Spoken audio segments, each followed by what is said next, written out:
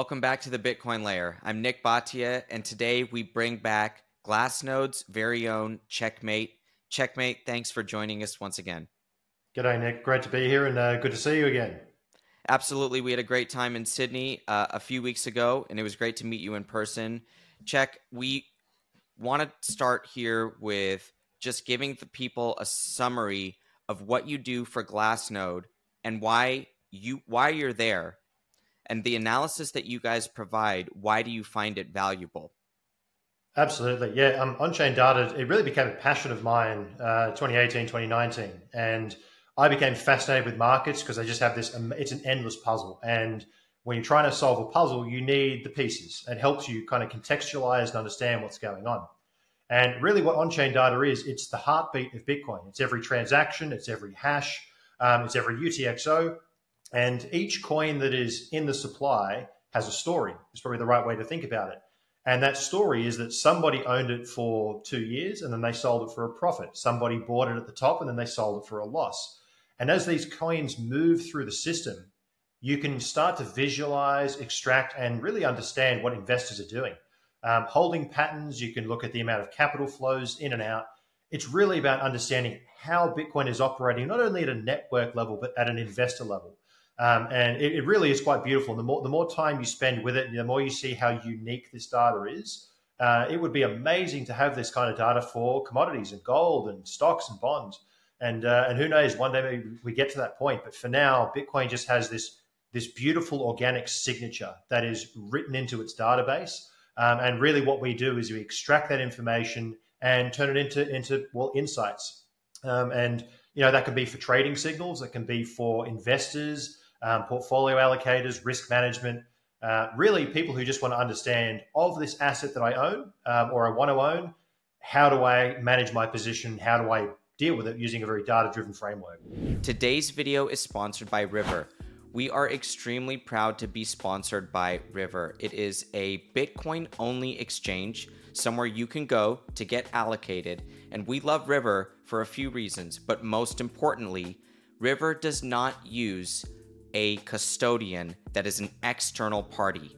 It uses its own method of multi-signature cold storage so that you and your funds are not exposed to the world of counterparty risk. Now, River even encourages you to get your coins off of the exchange as soon as possible, and they also have Lightning Network capability so you can get those coins off like that.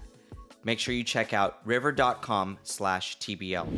And at its root, Glassnode is a company that uses Bitcoin nodes to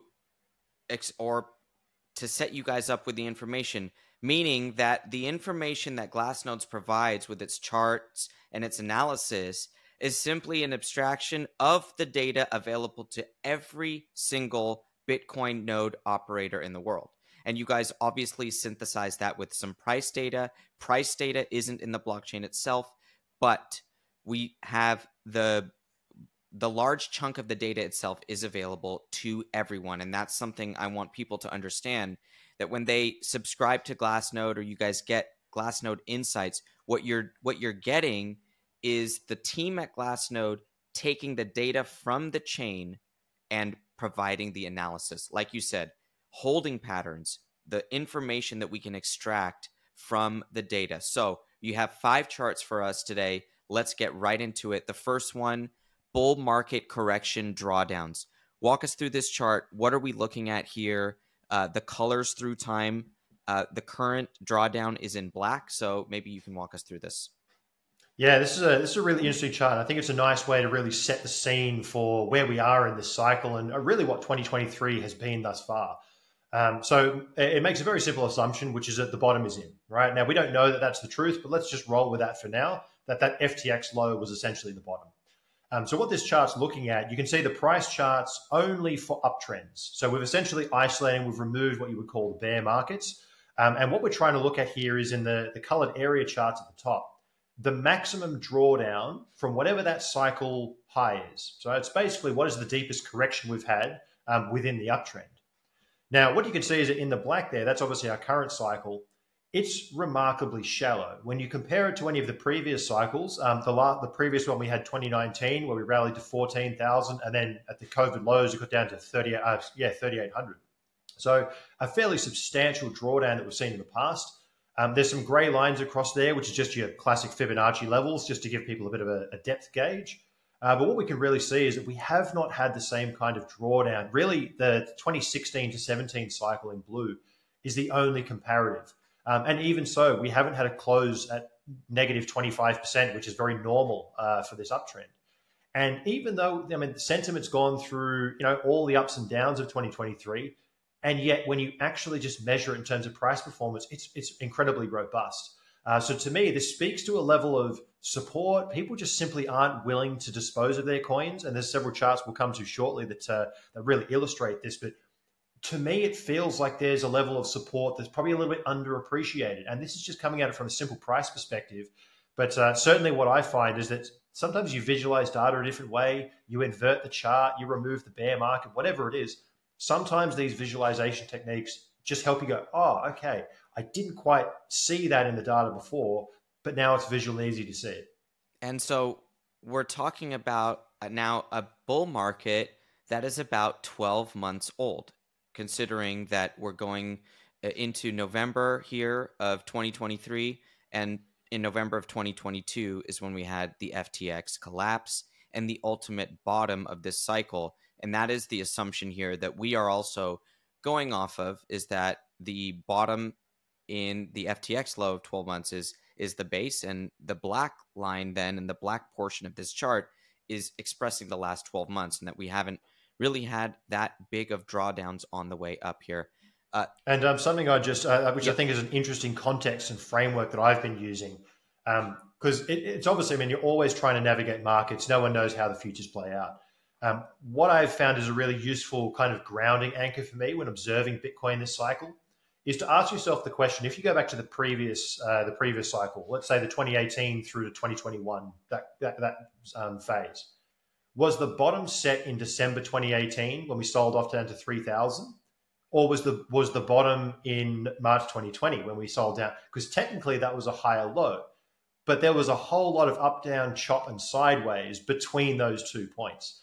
So it's one of those interesting things that, you can expect these large scale corrections. It's very typical for Bitcoin to see these very deep pullbacks, and we just haven't had it yet. It doesn't mean that it won't happen, but it certainly helps contextualize which one was that bottom. The answer is there probably isn't a right answer. It depends on time frame, but it's a cool way to think about it. That what was that bottom? Because it gets a whole lot of chop in between. Absolutely. And I always try to remind people that if we knew, we wouldn't be sitting here doing podcast episodes. We would be trading it.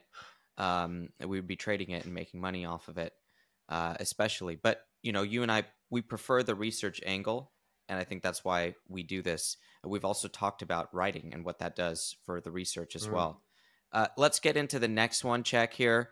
The AV/IV ratios. This is not something that I'm familiar with. So maybe you can explain it to us. What is this ratio? Yeah. What are we looking at?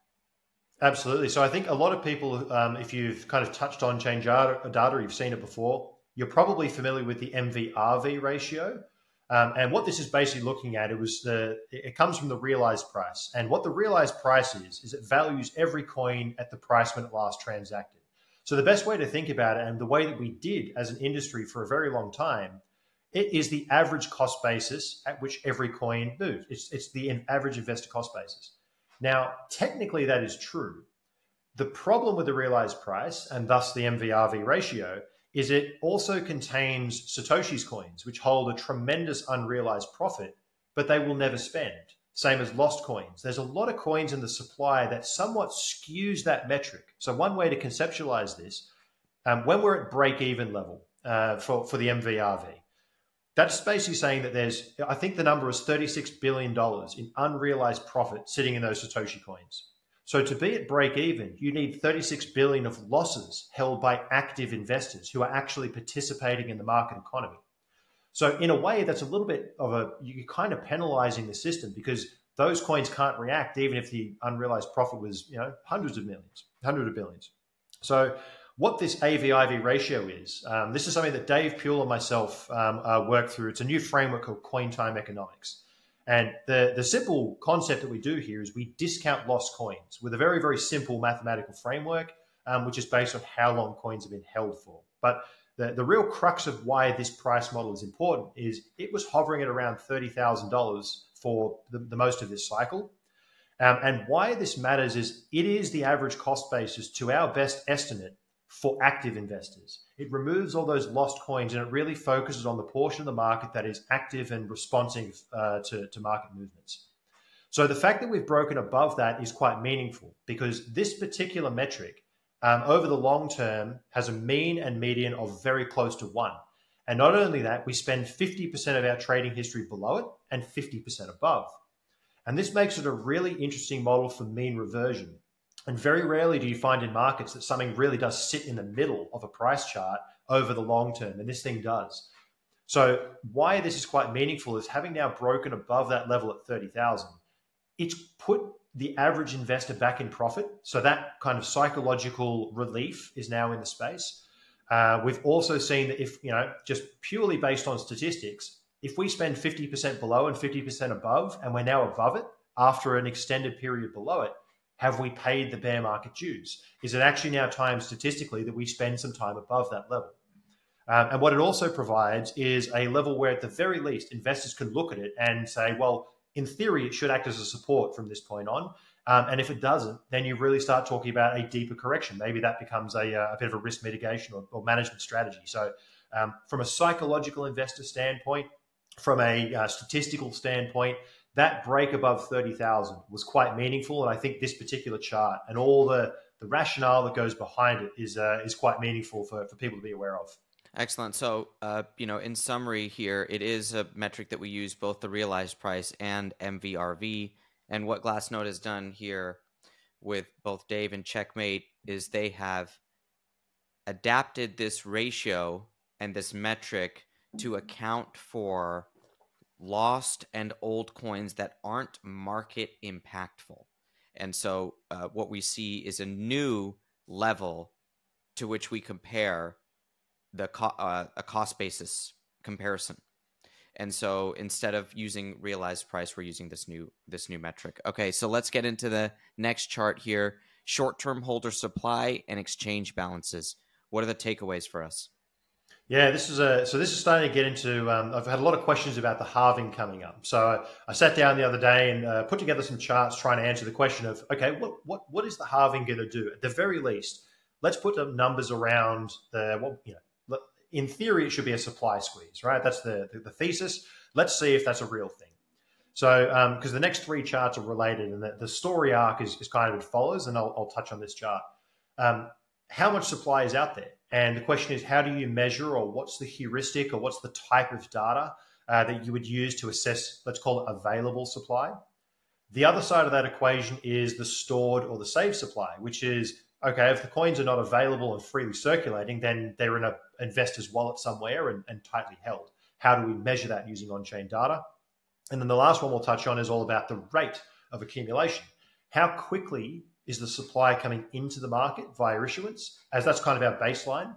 And then we compare that to the amount of supply that's going offline into that those stored buckets. So this first chart, and this is really where I think Glassnode really pioneers in terms of the on-chain data for BTC. In the orange, we've got our exchange balances. And this really takes advantage of a lot of things. There's our manual work. We actually go in there and our data science team picks up and goes, this is how Binance Wallet behaves. This is how Coinbase behaves. And then we build algorithms that go and look for more wallets out there that look like this, which we call clustering. And what we do is we essentially say we've got a very high degree of certainty. There's always probability bands around these things, but these are the wallets that we have a higher confidence kind of fit the Binance pattern or the Coinbase pattern. Now, naturally, these coins are going to be owned by someone who's an exchange user, but they're also those coins which are freely tradable. They're the ones that if you're on the order book, they're coins that would be reflected in that space. The other one we have is what we call short-term holder supply. So this is a separate region, which is it's outside exchange balances, but they're coins that moved in the last 5 months. Now, why do we use 5 months? Once a coin has been held for that period of time, the probability of it being spent decays massively. It's well and truly below 1% per day. and it decays as the longer it's been held. So that 5 month is really a bit of a threshold. So the way to think about this, we've essentially summed up together here the amount of coins that are on exchange reserves, which are basically one buy or sell button away from changing hands, and coins that have been withdrawn but recently moved, and they're therefore more likely to be responsive to price. Now, the blue curve is then taking just a simple ratio of both of those supply regions and the circulating, just to say what's the percentage. And we're essentially plumbing all-time lows as we speak. So it's telling us that the amount of coins which are either recently transacted or one simple sell button away from exchanging hands, we're actually at an all-time low in terms of relative supply. So there's a number of different heuristics we can use to measure available supply. I think these two are nice, both individually, but also as a combination. And even in combination, we're seeing that a lot of these coins, there's just not that many available, certainly on a relative basis, which it kind of shows that strength of the hodler within the Bitcoin cohort. And so it's, again, heading into the halving, what you're talking about is coins that are not moving because people are holding going into this event. And that is a pattern that is independent from this issue of the halving only affects supply and doesn't affect demand. That's the counter argument to the halving creating bull markets, is that halvings cannot affect demand. They can only affect supply. However, from a demand perspective, you're not factoring in the fact that people buy and then withdraw going into the halving itself. And so you must balance these factors out when thinking about the halving. Is it bullish or not? Okay. Yeah, and I think the last chart we'll touch on today is really exactly what you just said. These different waves of investor behavior, and that's actually a really good framework for when you're thinking about on-chain data. Same as price. Price, you're looking at investor behavior because it's fear and greed against time. On-chain data is all about human psychology. What we see are these waves of people taking action. But we'll get to it. We can go to the next chart. Yes, and each time that we do some on-chain analysis here at the Bitcoin layer, because we are more of a macroeconomic and traditional markets driven research shop that has a Bitcoin thesis, and we actually delve into the on-chain, it's really hard to unsee how impactful this data can be for traders, right? For those that are not trying to just hold throughout, but are actually trying to time markets. It's fascinating to watch. And I know that your clients are traders. They're investors. They're investing houses. They buy and sell. They don't just hold. And the information that you guys provide really contributes to that process. And so I do recommend people go check out Glassnode, especially if you are in the trading side of things. Try to get these insights and extract, because it's not our area of expertise, but it is part of our framework. And that's an important distinction. That's why we have people like Checkmate on, and that's why we do cite Glassnode charts in our analysis. The next one you have here is illiquid and long-term holder supply divergence. Okay, so what are we looking at here? Yep, sure. So what we touched on in that previous chart, and we've got it reflected here as well in the orange and the red, that's that short-term holder and exchange balances. And the way we work at Glassnode, we use things you often hear us say cohorts or heuristics. These are essentially different patterns. And the question is, how do we want to slice and dice the supply to understand where it's going? And there's different methods that you can use. So in the orange, we've got our exchange balances. And let's consider that a measure of, or these hot colors are measures of available supply. Supply that's circulating, it's mobile, it's kind of what's available in the existing stock to purchase with some reasonable probability.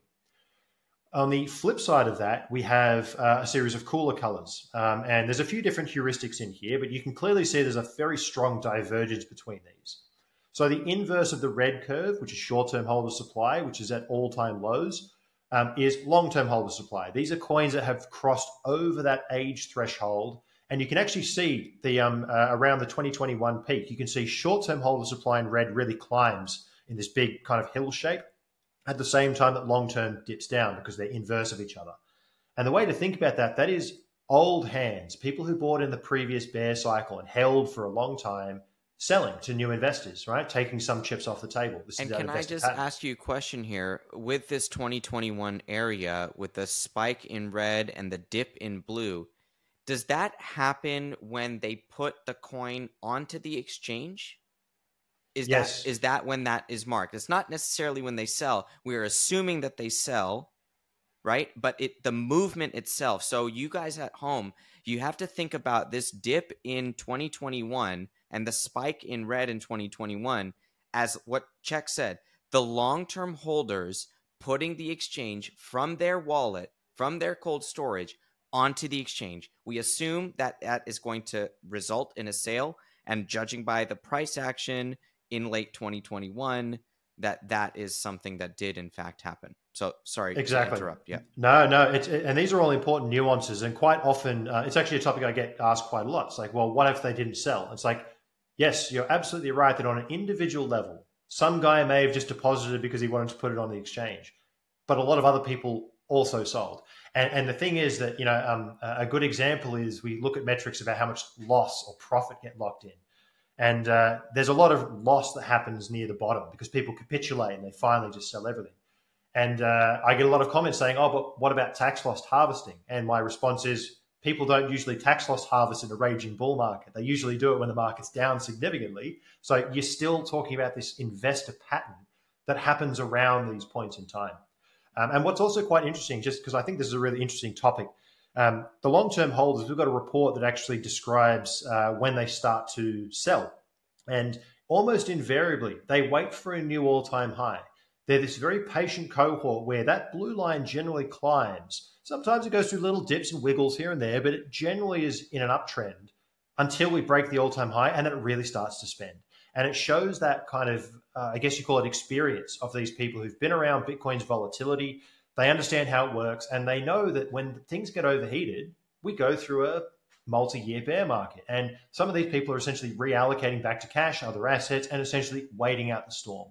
Right. So it's one of these really interesting dynamics that plays out time and time again. Yeah, and what your analysis is suggesting is that the blue line will continue to climb until we get to 70,000 or above, and then the veterans will start slowly putting their coins on the exchange, preparing for the blow off top so that they can take profits, and then you will see the red line start to climb.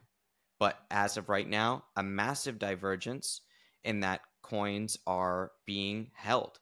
And you have this, the green line is the hodled or lost, right? And so again, you're even stripping out maybe some of the assumptions that you had there just to show people that, hey, whether they're being hodled or lost, the number is increasing here as exchange balances go down. Exactly, and that's the concept here. So in the dark blue, there's long-term supply. We use a time-based metric. How long has the coin been held? In the light blue, there's one called illiquid supply. We use a wallet heuristic about spending. So if you're an exchange, lots of coins come in and lots of coins go out. So your ratio of inflow to outflow is very high, which would make them a liquid or a highly liquid coin. So illiquid is the inverse of that, someone who's withdrawn and has not spent. So it's another way, rather than using time as a heuristic, we're using the wallet's kind of nature or character. And then the green line, as you said, so this actually relates back to the previous chart, which we expanded on in coin time economics. That's that hodled and lost coins. We've actually given a new name, which is vaulted supply. And vaulted supply uses a similar time-based metric, but as you said, it really, the way to think about it, it is that deep hodled or lost. We're trying to look at the most concrete, deep, coldest of storage is the best way to think about that curve. And really the confluence here is you're seeing all of these measures of stored or saved supply trending higher whilst your available supply trends lower, which really makes a very interesting supply dynamic. Okay, and walk me through here the y-axes on the right-hand side. You have 3 different scales, just so that I can understand. And then as a secondary question to that, I'm assuming that these lines are not overlapping in that the sum of them equals 19 million, or is it, yes. Okay. They Yeah, do sum to the, no. So okay. you're right. So the axes is purely for visualization. So really, the trend here is more important than the absolute values. There are some which are going to be interrelated. So the red and the green, sorry, the red and the dark blue, long and short term holders, plus exchange balances will give you 19.5. So they're a related set. The light blue and the orange, they are illiquid, and the orange is highly liquid and liquid. They will sum to 19.5. And the green one actually does have a counterpart, although it's not shown here. But yeah, the axis is more so just to get the visualization. But it's kind of looking at all of these things moving in opposite directions. Got it. So one more time so that I can understand. Red and dark blue equal the current supply. Correct. And the Correct. red, Plus exchange balances. So our long-term and our short-term holder heuristic excludes exchanges because, as you were saying before, that's kind of the zone that separates these two on the transfer. Okay, so then the red line is using the middle y-axis, so about 4.5 million, and the dark blue is using the light blue axis, so about Correct. 15 million. So that's how you get 4.5 plus 15 equals 19.5. Correct. Got it. Absolutely. Yep. Go ahead, Chuck. No, that's it. So really, it's just kind of showing that interesting divergence. And what's cool about this is you're coming at the approach from different heuristics. And what I actually love, and I certainly encourage people looking at on-chain data, the confluence is everywhere. So a great example of this, during that hump we were talking about before, where the long-term holders sell to the short-term holders. During that period of time, we also see lots of profit getting taken because coins that are very old are moving at a higher price. So profit is taken. We measure that time that's being spent out of the system called coin day destroyed. You'll see lots of coin day destruction, lots of profit taking, an increase in young supply and a decrease in old supply. So you really can get a very holistic picture using these different heuristics and tools. And there's only a handful of these different, we call them primitives, whether it's profit loss, coin days, supply. But really what we look for is, are we seeing a confluence of all these different events that says we're probably getting to a cycle top, we're getting to a cycle low? What are the investors' behavior patterns and how do they get printed on chain? Okay, supply, storage versus issuance. We're looking at bear market accumulations over the last 3 bear markets. And now we are in this one, instead of assuming that we are in the new bull market, it actually, while it's the other side of the same coin, it's assuming that we are at the tail end or exiting the last bear market. So what are we looking at here with these waves, 3 waves of accumulation within each bear market? Yep. So for this one here, the concept is that we've looked at the available supply and we've seen, okay, it's actually declining at a very meaningful rate. And on a relative scale, we're essentially at all-time lows. The next one we looked at was the divergence, saying, okay, across several of these heuristics, supply is being stored clearly and available supply is decreasing. So the next question is to say, okay, well, what is the rate of change of this concept? And here we're just looking at the supply stored because in theory, if we're looking at the halving, which is the orange curve in the background there is the monthly issuance. And the logic is what happens or what's the amount of saving that's going on if we then cut the issuance by 50%? What's that impact going to look like? So what I've done here, I have chopped off so that technically the blue is wavy. It goes positive and negative for supply being stored, long-term holder supply going up, or there is a negative side, which I've actually chopped off this chart. So we're only looking at supply storage going up, but there is obviously an inverse to that when they're spending, which you can see the orange or the gap between those blue zones is going to happen in bull markets. That's when they're spending. So there's actually a negative storage by that logic. So what we're basically looking at is the monthly issuance in orange, comparing how much supply on a 30-day basis is going into that long-term holder storage. And what we can see is that there's kind of 3 different waves. And this is that investor behavior that we were talking about before. The first wave typically happens somewhere around the middle of the bear market. And what this is showing you is people have seen, let's take the 2021 cycle. It showed up on that first sell-off when we went from the all-time high at 64,000 and we rapidly sold off down to 29. there's a lot of people who stepped in and actually acquired their coins during that sell-off. They see this as kind of like the bull market is probably over. You don't know that at the time, which is why you see a very, very sharp wave of this demand come in. Lots of people are very excited about it, but they don't actually know the bear market's in, but they've seen a 50% correction. Or in the 2017 market, it sold off from 20,000 to 6,000. And people kind of go, wow, I didn't think I'd see 6,000 again. I'll step back in. So that first wave is kind of the start of the bear market. They don't know that, but a lot of these people buy and hold onto their coins. The second wave tends to show up when it's pretty dire out there. We're talking about the FTX period. We're talking about halfway through 2019.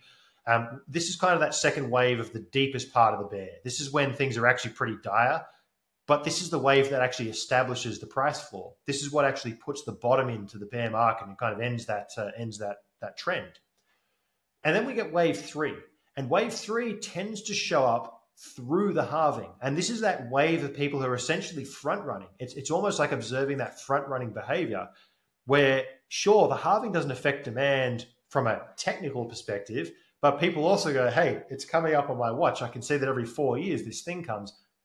It tends to go up after the halving. So people kind of manifest this event. So it's this fascinating observation of this is how people kind of behave. This is our collective patterns.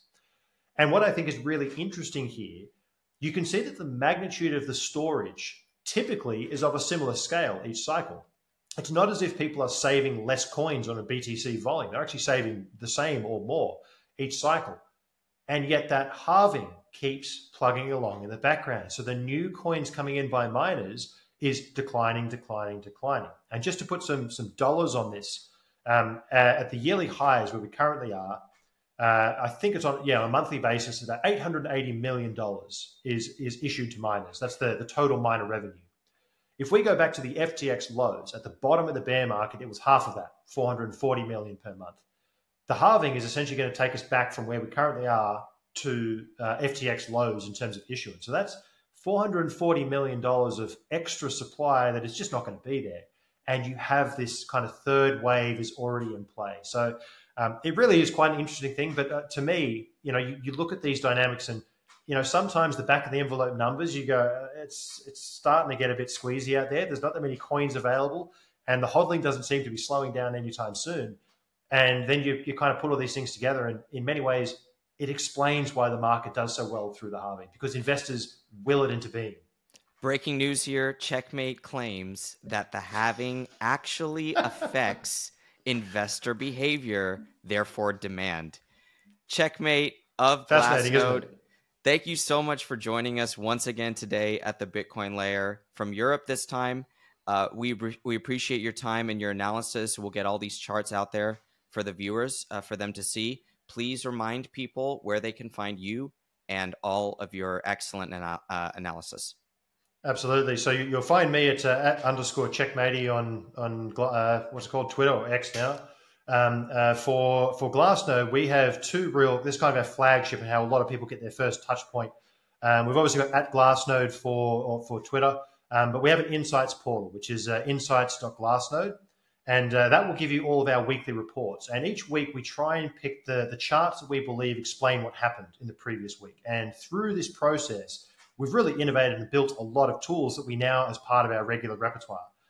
We also have a @Glassnode YouTube channel, which essentially is a video format of that newsletter called The Week on Chain. And really what we're doing there is we're kind of exploring. Us ourselves, we know this is a very new discipline, and we are exploring the tools and developing them as we go. We've been doing this for 3 years now, and we've got a pretty good catalog of tools that we continue to use. And we're really starting to round out the edges and find out where the edge sits. So certainly would encourage people to jump on there and check it out. And, come at it looking at for investor psychology. It's all about looking at investors and how they behave and how their actions are printed on the chain itself. Absolutely. And we agree. While we're not active, I would say we're not active experts in on-chain. We're not on the outside looking in. We're more having a monthly coffee so that we can understand actually what's going on inside. Checkmate, thanks again. And we'll catch you guys next time at the Bitcoin Layer.